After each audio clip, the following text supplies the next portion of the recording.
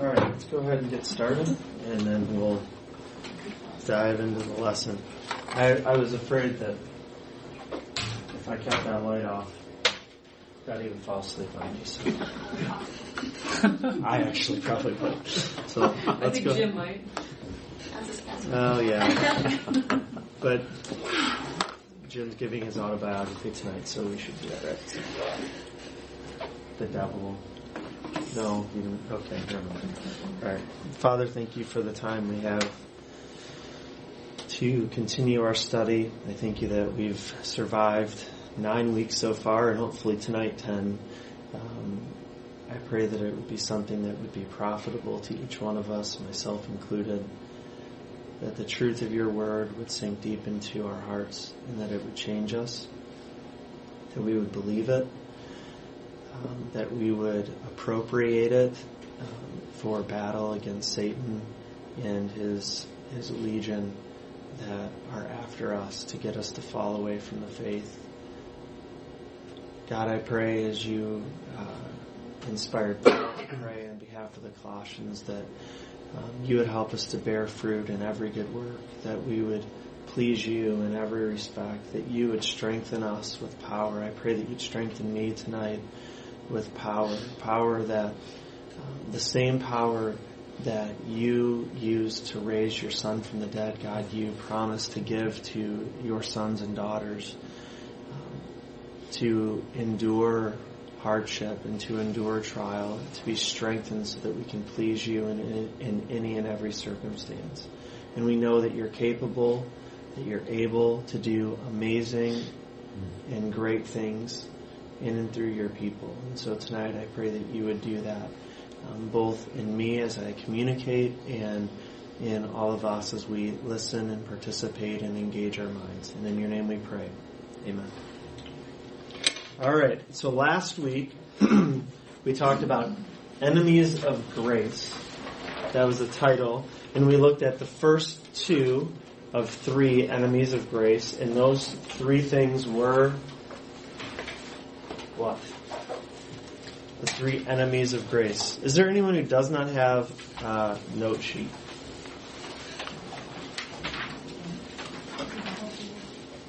Bring it up. Yeah, food. Where'd you get the food?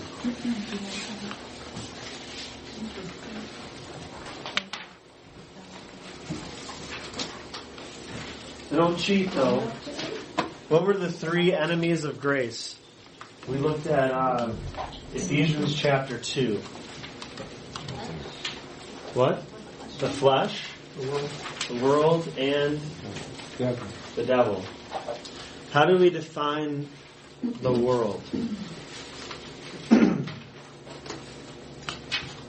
Sinful values expressed in culture. Okay, sinful values expressed in culture.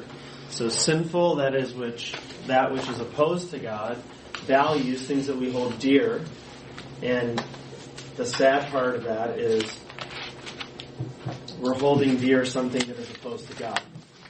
And so if we're Christians, we ought not to be holding things dear that are opposed to God. So sinful values that are expressed, they're evidenced, they're demonstrated in some way, shape, or form. So that's the world. And then what's the other one, the flesh? Sinful values based in individuals. Okay, sinful values expressed in individuals, or to make it really personal, sinful values expressed in you and expressed in me. And we said that the world is basically a big collection of a bunch of me's expressing our inherently sinful values all over the place, right? And that's why this place is such a screwed up place. I mean, to be frank, right? We also talked about how that these inherently sinful values that are expressed in you and I are basically idols of the heart. Right? Because we idolize these things, we value, we cherish, we esteem these sinful things greater than we esteem God. And we idolize those things, and we recognize the idols that we've erected in our hearts by identifying those things that we're willing to sin to get. Right? And we looked at Luke chapter 6, where it talked about A good tree bears good fruit, a bad tree bears bad fruit. So eventually what's going to come out of your mouth, what's going to come out in your life, is going to be the demonstration of the ugliness of your heart. The idols of your heart.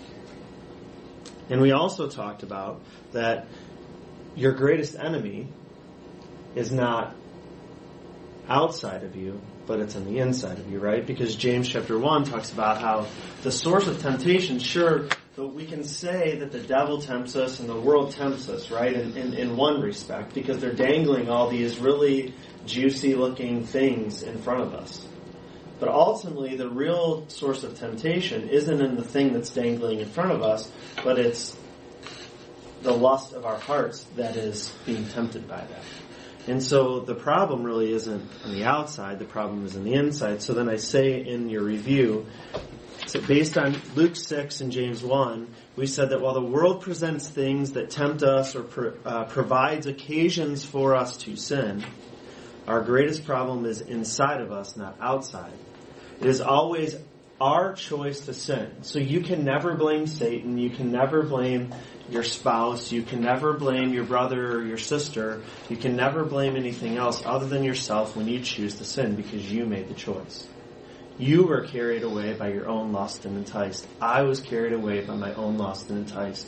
And that gives birth to sin. And sin ultimately gives birth to death. James 1.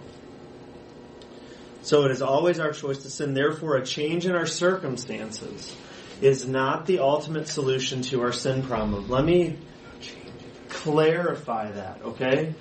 A change in our circumstance is not the ultimate solution to our problem. Let me tease that out though, right? Because you could say, well, what about a guy who is an alcoholic? He needs a change in his circumstances, right? He needs to stop going to bars. And we would all say, yup. And that change in the circumstance isn't going to change him, but it's certainly going to help him in the process of change, right? Because he's at least he's removing some of the occasion, right? But there's a difference between getting out of that sort of circumstance and then getting out of a completely different circumstance where it would be sin to get out of that circumstance. Like if you got a crappy marriage and your spouse is just an idiot and you want to get out, right? Well, if there's no biblical grounds to get out, that would be sin to get out of that. Right? Even though the circumstance might help provide more occasion than it would if you're not in that, the solution isn't to get out of the circumstance. It's to fix you, and hopefully your spouse would be fixed. So since your flesh, and this is a key, and I can't say that I took all this for myself because I'm not smart enough to come up with all that. That's all Paul Tripp stuff. But since your flesh is always attached to you, right? Like Edwina can't go out of here and detach that inherently sinful values that are expressed in her. She can't detach that from her, right? Nor can Mallory, nor can I, nor can Wanda. None of us can. We can't just let's set that aside. So, since your flesh is always attached to you, you will always be taking you with you when you go and try to escape the circumstances that you don't like. So, ultimately, the real place of change that needs to take place is in you and in me. So therefore, I say that the only solution in our fight in this process of sanctification is the continual transforming work of God's grace in our lives. And if you, I guess you have it written down already, but Titus 2 is one of my favorite texts in all of Scripture, and it talks about how the grace of God teaches us to basically put off ungodliness and put on Christ-likeness. The grace of God is active and it's transforming. And it promotes that sort of behavior in us. So that was last week, and that was a lot of review, more than I normally do. So this week, the goal of lesson 10. The goal of lesson 10 is to discover some of Satan's tactics to derail us in our sanctification. I say some. The reason is because probably as many ways that we can sin, there's that many different tactics of Satan. And we're only going to look at a handful. So it's to discover some of Satan's tactics to derail us in our sanctification, and then also how to stand firm in the face of those attacks. How can you and I stand firm and not fall away? How can we stand firm? So last week, we identified these three enemies, and I want to just keep pointing you back to Scripture, because as much as I would love to wax eloquent on my opinion doesn't really matter. So I want to make sure that the things that I'm saying are being fully and adequately supported by the text of Scripture. So the three enemies of God's grace in our lives in the process of sanctification, enemies of our growth. As for you, you were dead in your transgressions and sin, in which you used to live when you followed the ways of the world and of the ruler. So you followed the ways of the world, number one, and you followed the ruler of the kingdom of the air, the spirit who is now at work in those who are disobedient. Listen to that description of Satan. He's the ruler of the kingdom of the air. He's the ruler of this world, the spirit who is now at work in who? Not those who are obedient. Those who are disobedient. He is the ruler that you were following when you were dead in your transgressions and sins. When you used to live in that realm, Satan was your ruler. He was your king. Verse 3, all of us also lived among them at one time. And how did we live? We were gratifying the cravings of our flesh and following its desires and thoughts. Like the rest, we were by nature, there's another translation, I think it's a NASB, that says we were objects of wrath. Yikes. We weren't just deserving of wrath, we were objects of God's wrath. And we were just objects of God's wrath. So the world, the flesh, and the devil, and this week we're looking at the devil. So, my question to you is, who is Satan? Who is Satan? And just for last week I learned, or 2 weeks ago, whenever I did a PowerPoint, I learned a valuable lesson. You guys are totally zoned in on the PowerPoint, and then you write down the one or two things that you need to write down, and then you're like, so I hardly put much up here this week, because we need to interact, we need to talk, we need to not be junior hires, because we're all adults. Even though I act like a junior hire still. So, who is Satan? Fallen angel that wanted to be like God. Fallen angel that wanted to be like God. He's a jerk who's ruined a lot of people I love in my life. Okay? He's a jerk who's ruined a lot of people that Ashley loves in her life. And her. Oh, jeez, Jim, man. And he is the devil. Yeah, no He wonder. was The devil's supposed to be. So, anyone else? The devil's supposed to be good, not Jim. Okay. Hey, did you hear that? Did you hear that? He just said that the devil is supposed to be beautiful. He masquerades as children of light, and you can't be him. It's such a Because you're loving so church. ugly. Wow. Dana did. Sorry, Jim.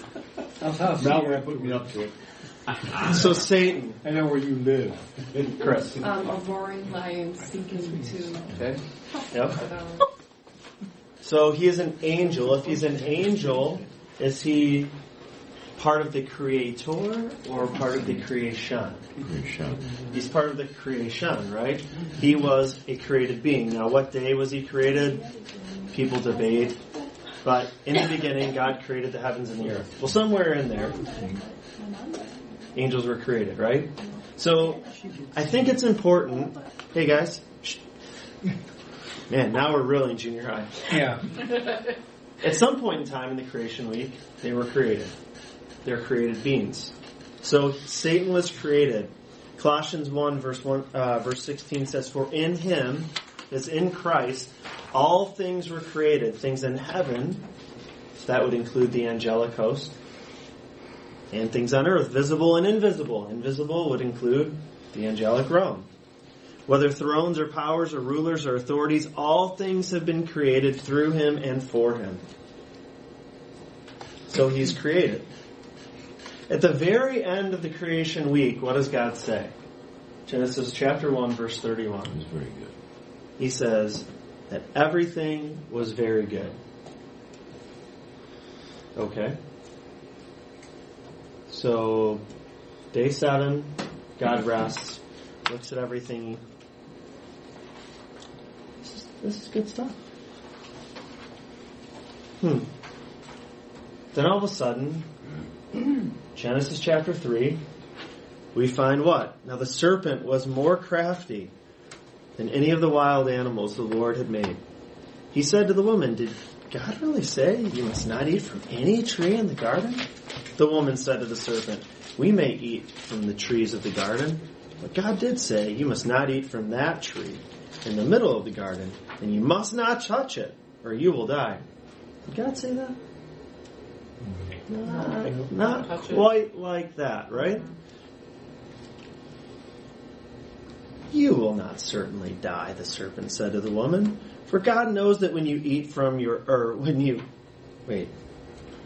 eat from it, your eyes will be open, and you will be like God, knowing good and evil." So what happened? Genesis 1:31, everything is very good. Genesis chapter 3. We find Satan in the form of a snake tempting Eve.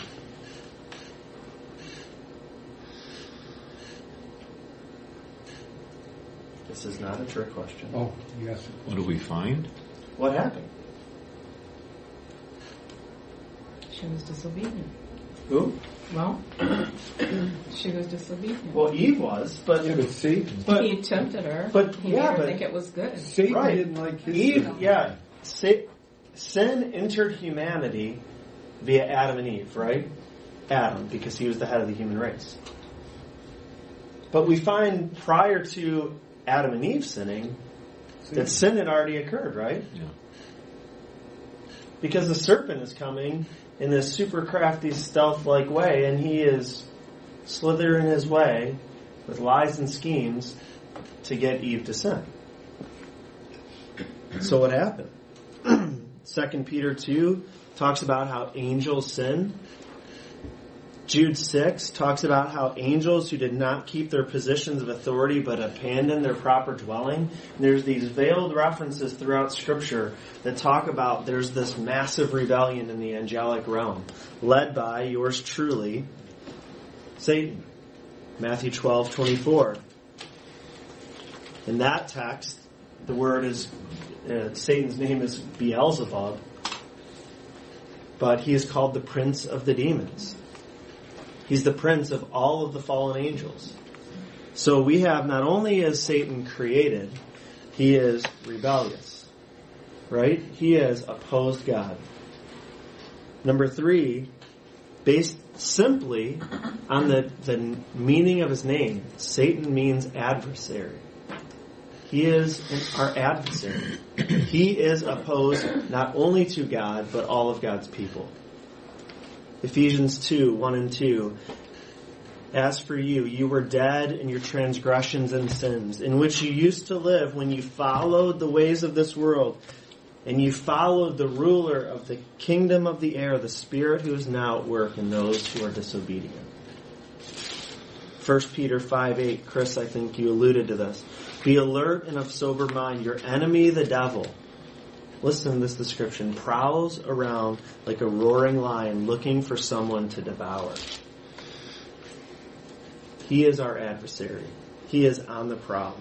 2 Corinthians 4:4, the God of this age has blinded the minds of unbelievers so that they cannot see the light of the gospel that displays the glory of Christ. So he's created, he's rebellious, he's our adversary, he's also really powerful.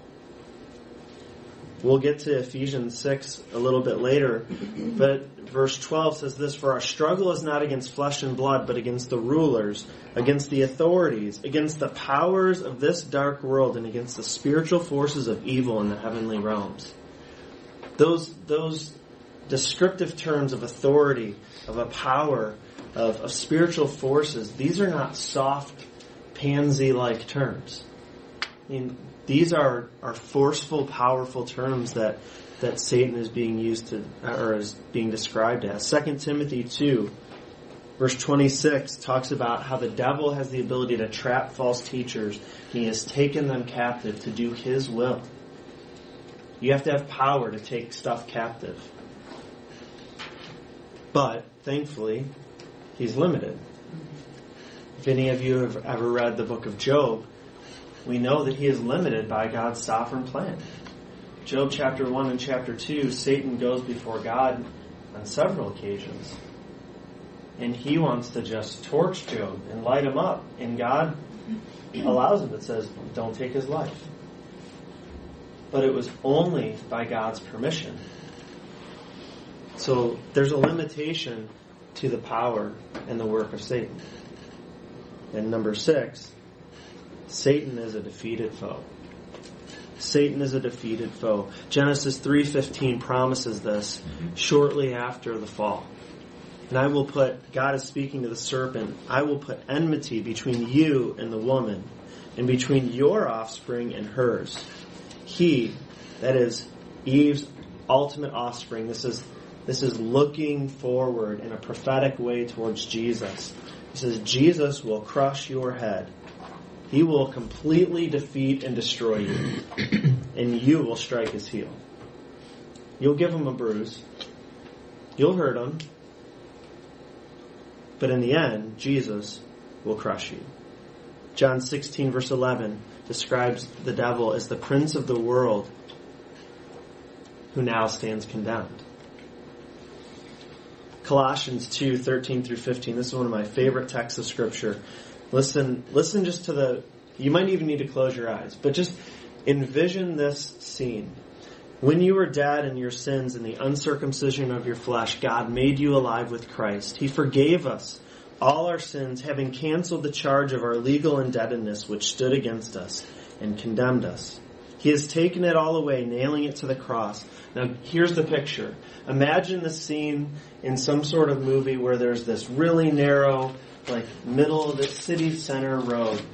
And you got the king's castle at the end of it, and you have all these tall buildings with all these people sticking out on their porches, watching as the king drags his defeated enemy behind him towards the castle. And with that scene in mind, he says, verse 15, and having disarmed the powers and authorities, he made a public spectacle of them, triumphing over them by the cross. And here's Jesus having been crucified, buried, and risen. And as he rises from the dead, he's marching through the streets with a defeated Satan and all his foes in his wake.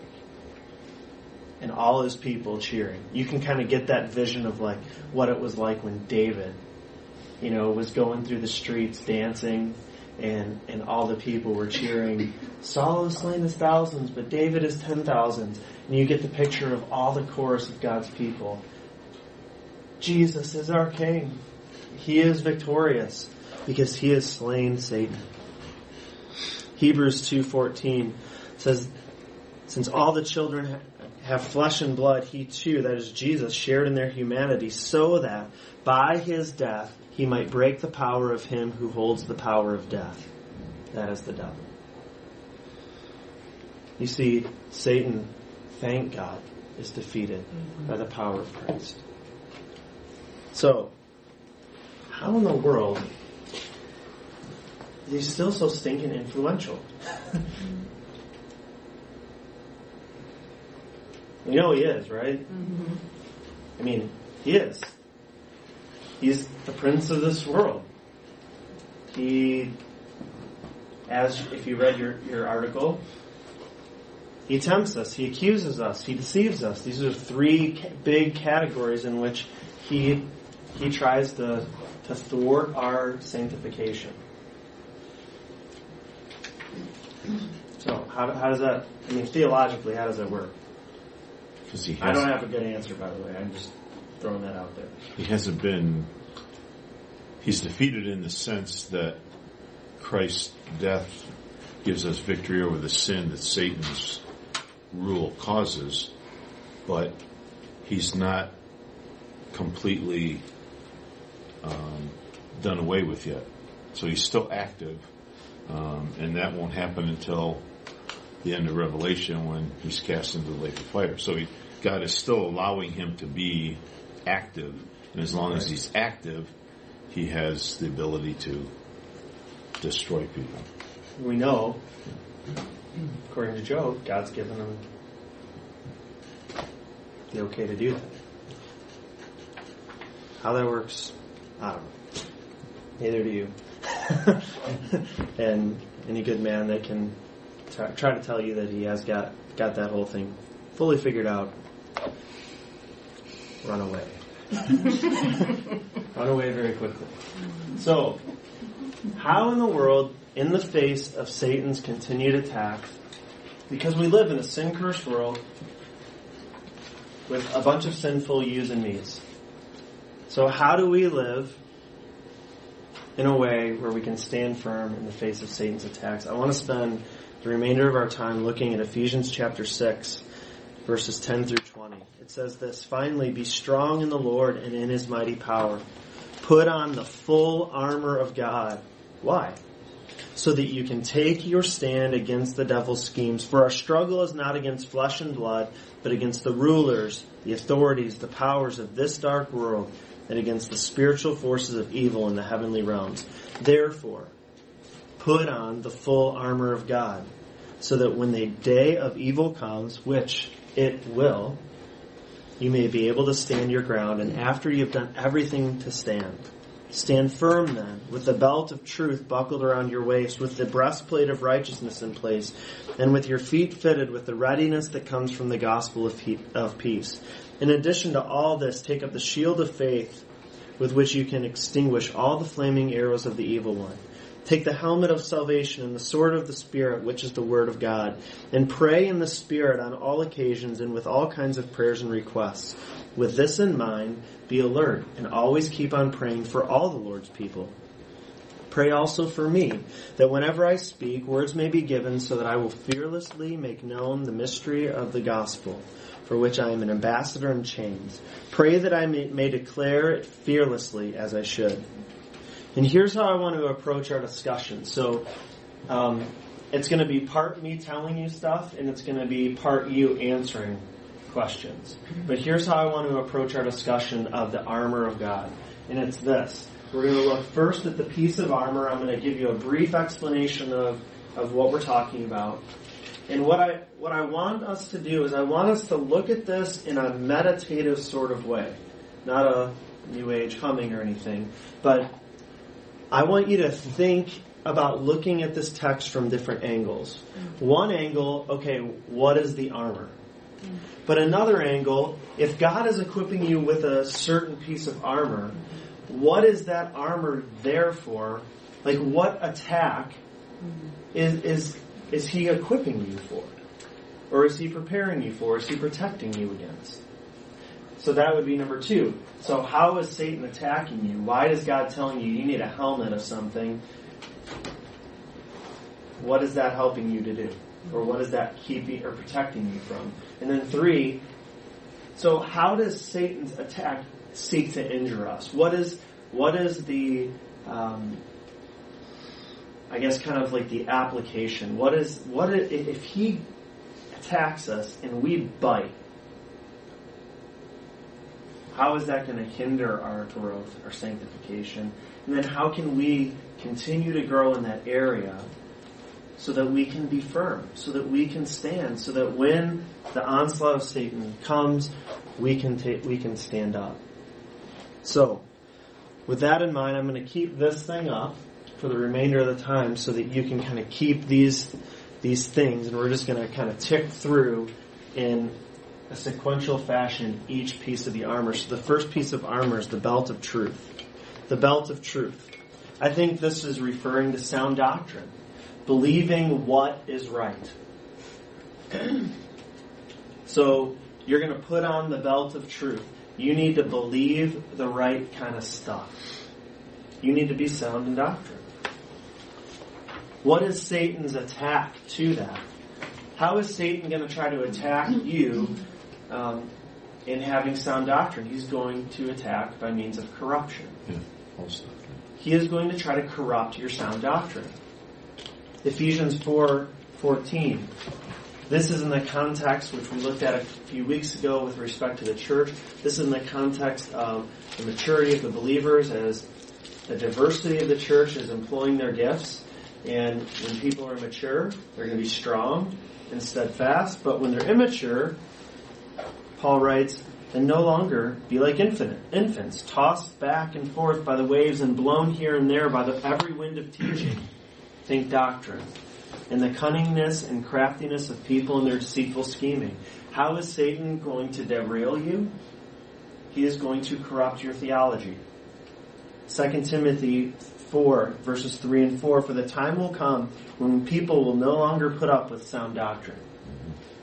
Instead, to suit their own desires, they will gather around them a great number of teachers to say what their itching ears want to hear. They will turn their ears away from the truth and turn aside to myths. Yikes. So Satan, his agenda is to corrupt you, to corrupt your theology. And sometimes it might be really overt, and other times it might be really, really subtle. So, how does that kind of attack injure you? How does that injure you in your spiritual growth and your ability to withstand Satan's onslaught? Belief determines behavior, so if you have the wrong belief, your behavior's not usually going to be right. So. Okay. That's interesting that you said that, because that's almost exactly what I have right here. So, way to go. A++. Any other thoughts? Cracked into your mind. It's a hard place to crack Be into. very scared. Any other thoughts?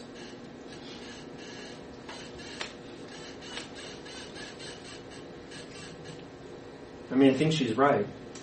Bad theology is going to result eventually in bad behavior. The emphasis here is on what you are believing. So, what we believe affects how we behave. If we don't think that God is going to judge,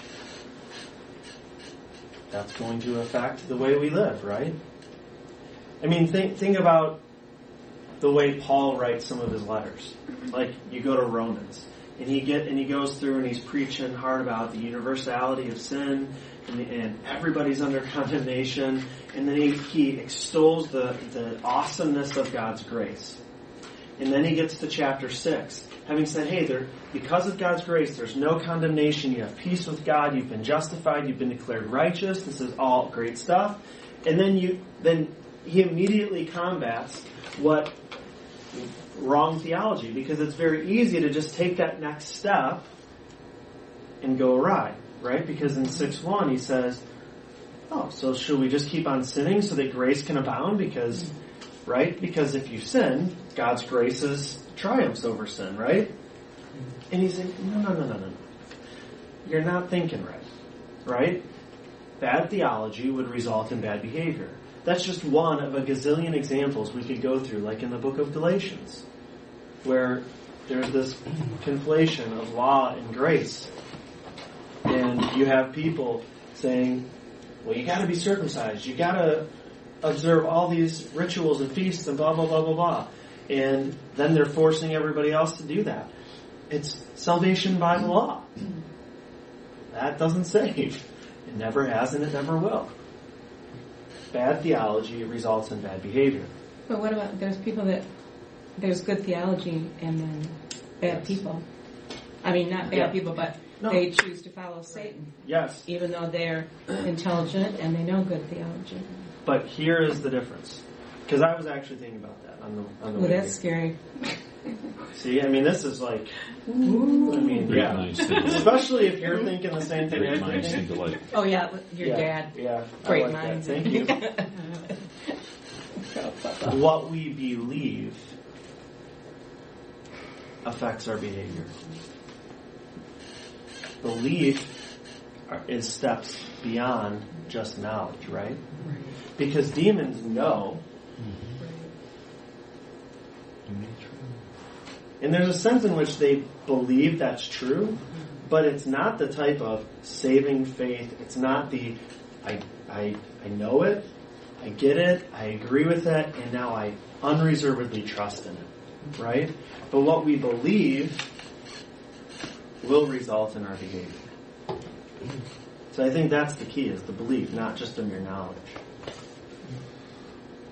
That's my only answer for you. So how can you and I grow in this area of doctrine so that we can be stabilized, so we can stand firm when Satan just starts bombarding us with stuff?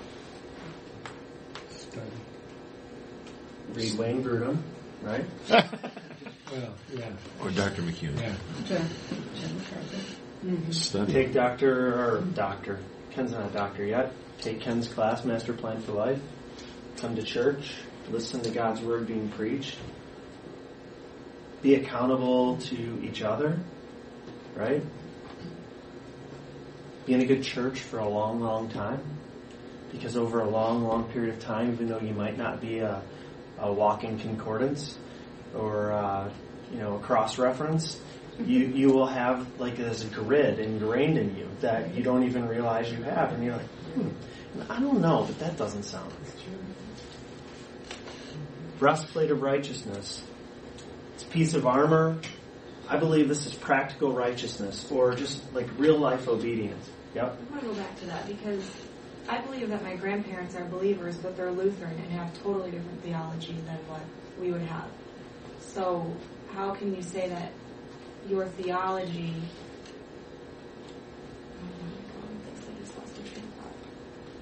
We have different theology. I mean, good men can disagree on theology, but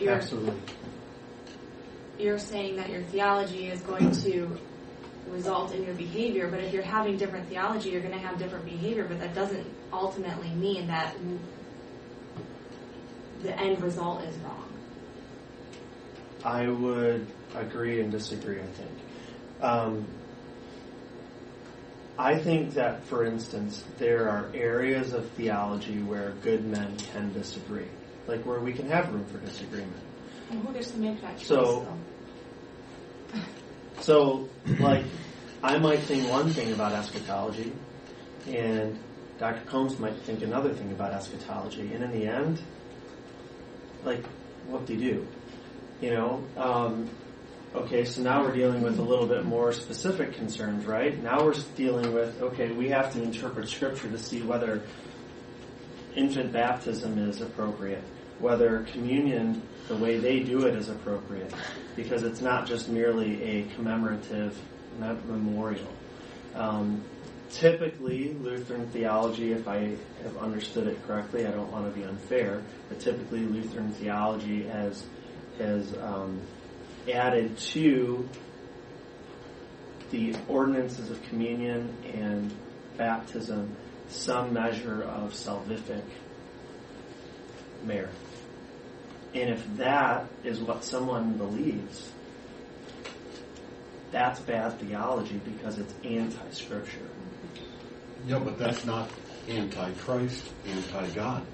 But I think it is because it's God. You do not have to be baptized to go to heaven. Correct. You don't have to be baptized, but you do have to believe that it is only by grace, through faith, in the work of Jesus Christ on the cross, in His death, in His resurrection, for someone to be a Christian. If you are believing and trusting that my baptism or me eating a wafer or drinking juice is in some way meriting or earning my salvation or necessary for my salvation, then that's heresy. Because that is contrary to the very pages of Scripture. And I disagree with you. Okay. If I believed that if I believed in my heart that in order to go to heaven, every Sunday morning I had to get up and eat a grape. And so for the rest of my life I got up and ate a grape. When I got up there, would they say, you ate a grape every Sunday morning, you can't go to heaven? I don't think that it's a problem to eat a grape every Sunday morning. If you didn't have faith in what Jesus did on the cross, no. Grape doesn't have anything to do with your salvation, because it doesn't have anything to do with the forgiveness of our sins. But Yes. Christ's work on the cross does. And if Mal's grandparents believe that Christ died on the cross for the penalty of their sins, and they have believed that and accepted that, that's the minimal point of doctrine that every Christian has to have. And if they have, and Lutherans do, then they're okay, you know. I'm not sure what Now, all the other issues, to get a little bit deeper than that and more in depth, now there could be some differences in their baptism mode, or where the kids get baptized, or things like that.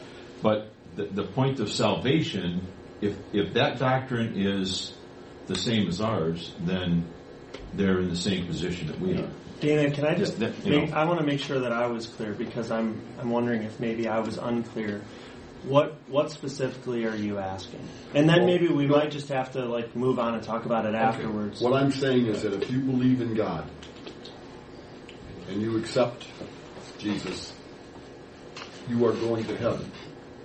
The other things that we do, be it Catholic, Lutheran, Baptist, whether or not God, when we stand before the pearly gates, God's going to tell us that none of us were right. We all have errors, and He'll tell us what we should have been doing at that time, but it's not going to stop us from going in. You know, the Roman Catholics pray to Mary. You know, we don't pray to Mary. But I don't believe that Roman Catholics can't go to heaven because they pray to Mary. They also pray to Jesus. I'm not saying I'm not saying that that it's not possible theoretically for a Lutheran or a Catholic or I don't care what denomination they are. I'm not saying that it's not possible for someone to go to heaven who has prayed to Mary, or has had communion, or been baptized as a Lutheran. I'm not saying that. But what I am saying, based on the authority of God's Word, is that only those who believe in salvation by grace alone, through faith alone, in Christ alone, are true believers. That, I believe I can say on the authority of God, on the pages of God's Word, not in my own opinion.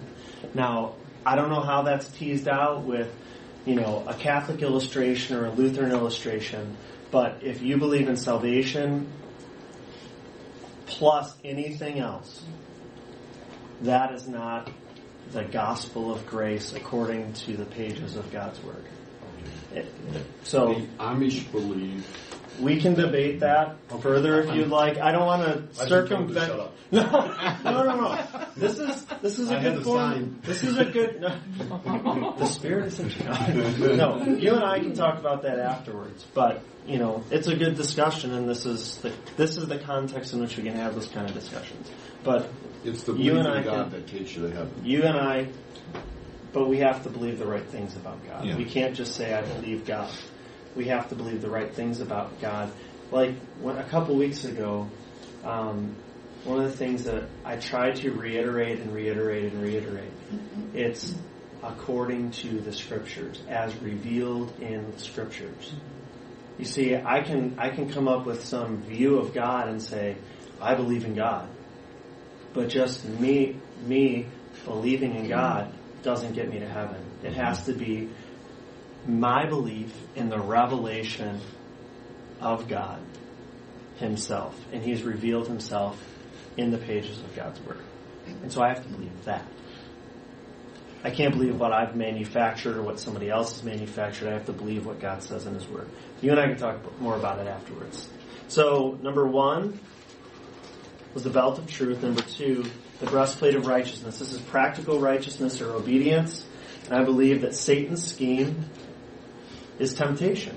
So the first one, I'm losing my train of thought. The first one is corruption to sound doctrine. The second is temptation. Hebrews, the author of Hebrews in chapter 11 talks about sin as enjoying the fleeting pleasures of sin. So how does that attack injure us?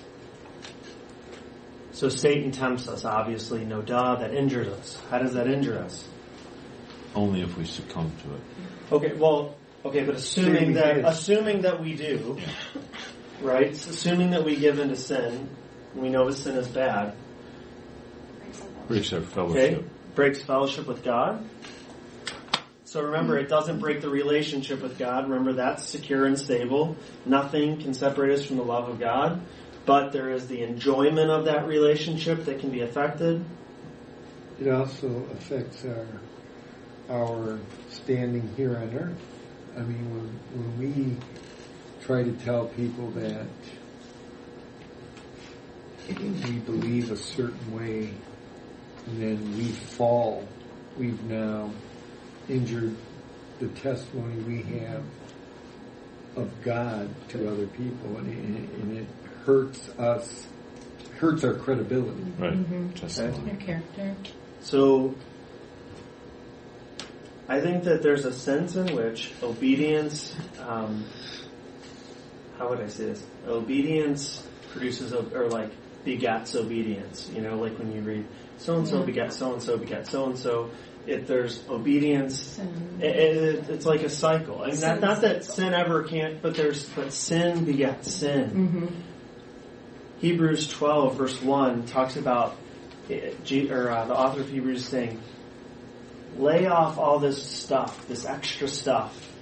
And then he says, and the sin that what? So easily entangles us. There's this thing about sin that just entangles us, and it ensnares us, and it enslaves us, even after we're believers. Because this is the realm in which we're talking, is our spiritual growth, our sanctification.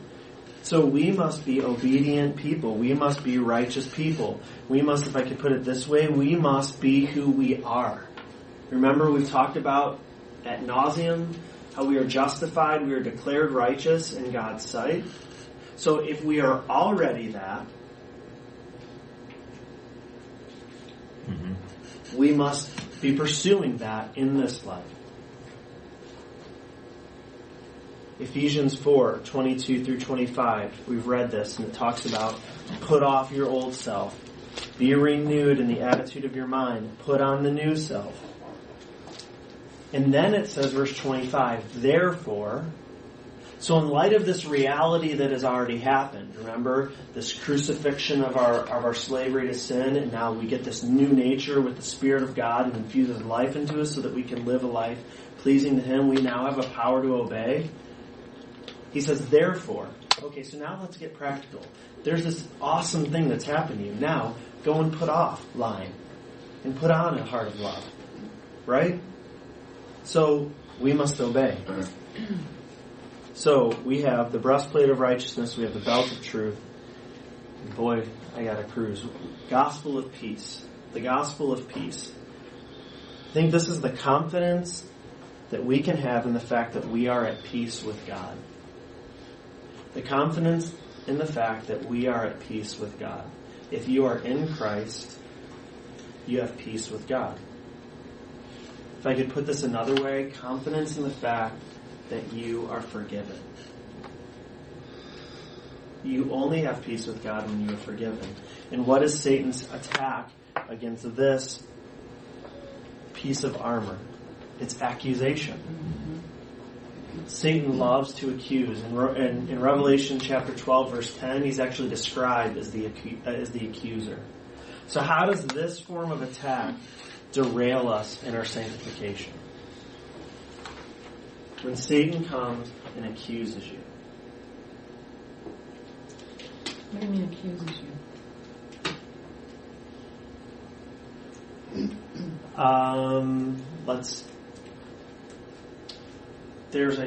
There's the conviction of the Spirit, and there's the accusation of Satan. If you pick those two things up against, because so you sin, right? Right. And you're a believer. So you sin, and you repent of that sin. The Holy Spirit has convicted you of that sin. And if the Holy Spirit, if you are being led by the Spirit, the Holy Spirit convicts you of that sin. And what's the result of that Holy Spirit's work in your life? Restoration of fellowship, right? The Spirit's always bringing you back to God. But what's the result of the opposite?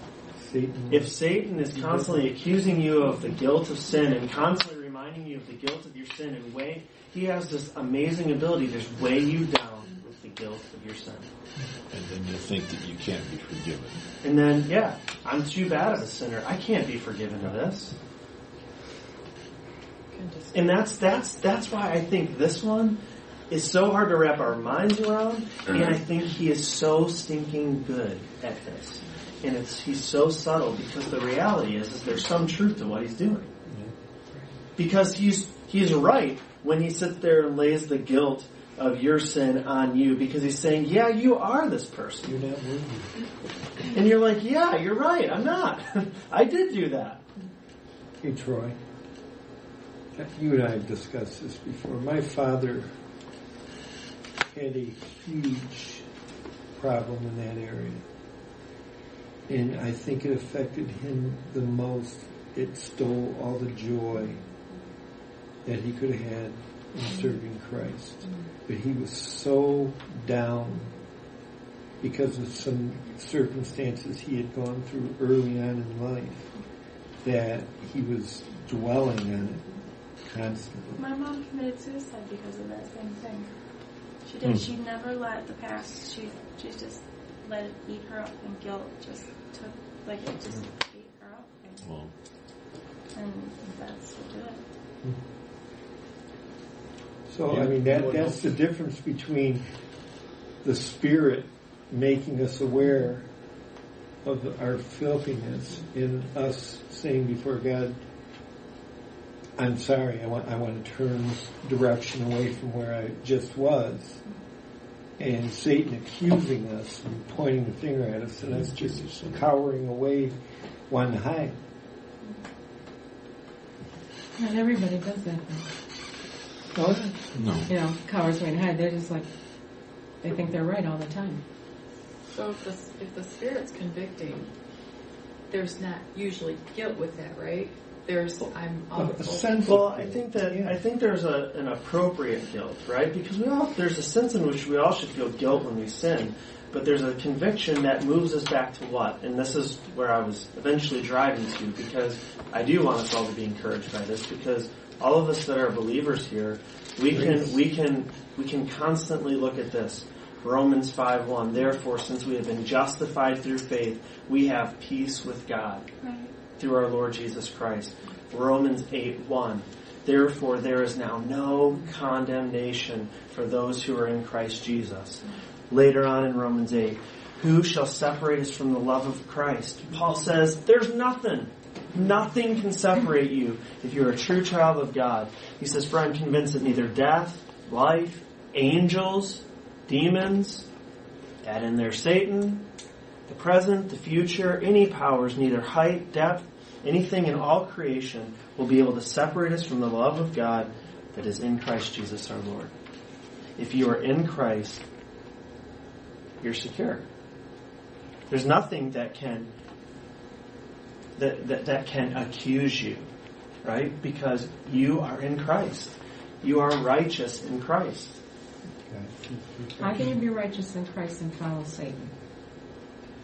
You can't be. Okay? Because there are those that say, well, I'm fine. I have salvation, and I'm fine. I'm forgiven. Yeah, well, that goes back to kind of like what some people have called easy believism. Oh, well, once you're saved, you're always saved. And right. Like, well, yeah, all of us are like, well, of course. Like, if you're genuinely saved, let's just go to James. Can I just interject one thing? Yep. Okay, because I'm going to do it anyway. Just because of time, I might shut you up, though. Okay. As long as I'm allowed to do everybody that. in this room is a sinner. We've all had sins that I have made a deal with a friend of mine who's already gone to heaven that when he reads his sins, I'm not going to listen, and when mine are read, he's not going to listen. But You won't be there. because if you accept that God has forgiven you of your sins, if you accept that in your heart, what does that say about your gall when you say, yeah, God, you can forgive me of your sins, but I'm not going to forgive me, so take that. If you accept God forgave you, then you better be willing to accept that you need to forgive you too, because you're a lot lesser than God. I'm not sure about the whole forgive yourself thing. I think it's more of a, this is who God has identified me with in Christ. We'll Because later. because God gives me a union with Christ that we talked about, like second week in the class, third week in the class. God has united me with Christ. He's given me a new identity in Him, and that new identity is declared righteous. And so there's no boasting that I can do of my own. I can't look at myself and say, "Oh yeah, Troy's awesome." No, I look and say, I am accepted by God in Christ, not Troy. I'm a dirty, rotten, ugly sinner, and I've been clothed with the righteousness of Christ. So all glory goes to Him. It's not a matter of me. James chapter 2, though, because I think there was you were talking about this like almost easy believism. Well, someone who says, "Well, yeah, I'm a Christian," but then their life is perpetuating in a state of, well, I'm living for myself, right? Mm-hmm. And we know 2 Corinthians talks about, well, you're either living for yourself or you're living for God. And the gospel, Christ died so that you would no longer live for yourself, but for Him who died for you and was raised again. But here is James 2, the second half of the book, or the chapter, tells us what genuine, legitimate faith looks like. So someone could say, well, I have faith, but then they don't have anything to back it up. We got problems. Verse 14, what good is it, my brothers and sisters, if someone claims to have faith but has no deeds? Can such faith save them? Suppose a brother or sister is without clothes and daily food. If one of you says to them, go in peace, keep warm and be well fed, but does nothing about their physical needs, what good is it? In the same way, faith by itself, if it is not accompanied by action, is dead. So, faith that is not accompanied by a changed life is dead. Verse 18, but someone will say, you have faith, I have deeds. Show me your faith without deeds, and I will show you my faith by my deeds. You believe that there is one God, good. That even the demons believe that, and they shudder. So the demons even have some knowledge and even some measure of belief, but that belief is not translated into behavior, right? Verse 20, you foolish person, do you want evidence that faith without deeds is useless? Was not our father Abraham considered righteous for what he did when he offered his son Isaac on the altar? You see that his faith and his actions were working together, and his faith was made complete by what he did. Then the scripture was fulfilled that says Abraham believed God, and it was credited to him as righteousness, and he was called God's friend. You see that a person is considered righteous by what they do and not by faith alone. In the same way, was not even Rahab the prostitute considered righteous for what she did when she gave lodging to the spies and sent them off in a different direction? Then he concludes, as the body without the spirit is dead, so faith without deeds is dead. So it's scripturally inconceivable to have someone who says, yep, I believe, and then no transformed life. Mm-hmm. Now, the muddiness comes in when there's the claim of belief, of salvation, and then, well, what determines, like, whether there's enough? You know, like, I think that there's, like, people can be confused by that, and all I think, like, 1 John, the whole scope of 1 John is it's written to encourage people, believers, to have confidence that they have eternal life. But then you sit there and you read like, oh, I struggle with sin. You're like, oh, stink. You know, we're all reading like, oh my goodness, I'm not saved. At least I've read it and think, oh, I'm in trouble. But it's a life that is characterized by sin. Well, okay, so where is that line? I don't know. But the only thing that I can conclude is if we're asking the question, where's the line? I think we might be asking the wrong question. Not I'm saying that that's never an appropriate question, but we shouldn't be that close to the line. Our goal and agenda in life should be pursuing holiness and righteousness, and we ought to be pursuing that end and not trying to walk the line. And I'm not suggesting anyone necessarily trying to walk the line, but there's a life that is characterized by a faith that is a living faith, and a living faith evidences itself. Belief, as you said, results in behavior. We got to be done. And we still have 3 left. So we'll pick this up next week. And we'll maybe get done, maybe we won't. So let's pray, and then I'll let you go. Father, thank you for the time. I thank you for the discussion. I pray that this kind of thing will be a tool that you use to sharpen us, to make us think. I know that many of us will probably walk out with more questions than answers, and that you would help us not to be scared of that, not to be frustrated by that, but that it would inspire us to all go out, to study more, to come back ready for more discussion so that we can, as a body of believers, sharpen each other to try to get things right according to your word. In your name we pray. Amen. Amen.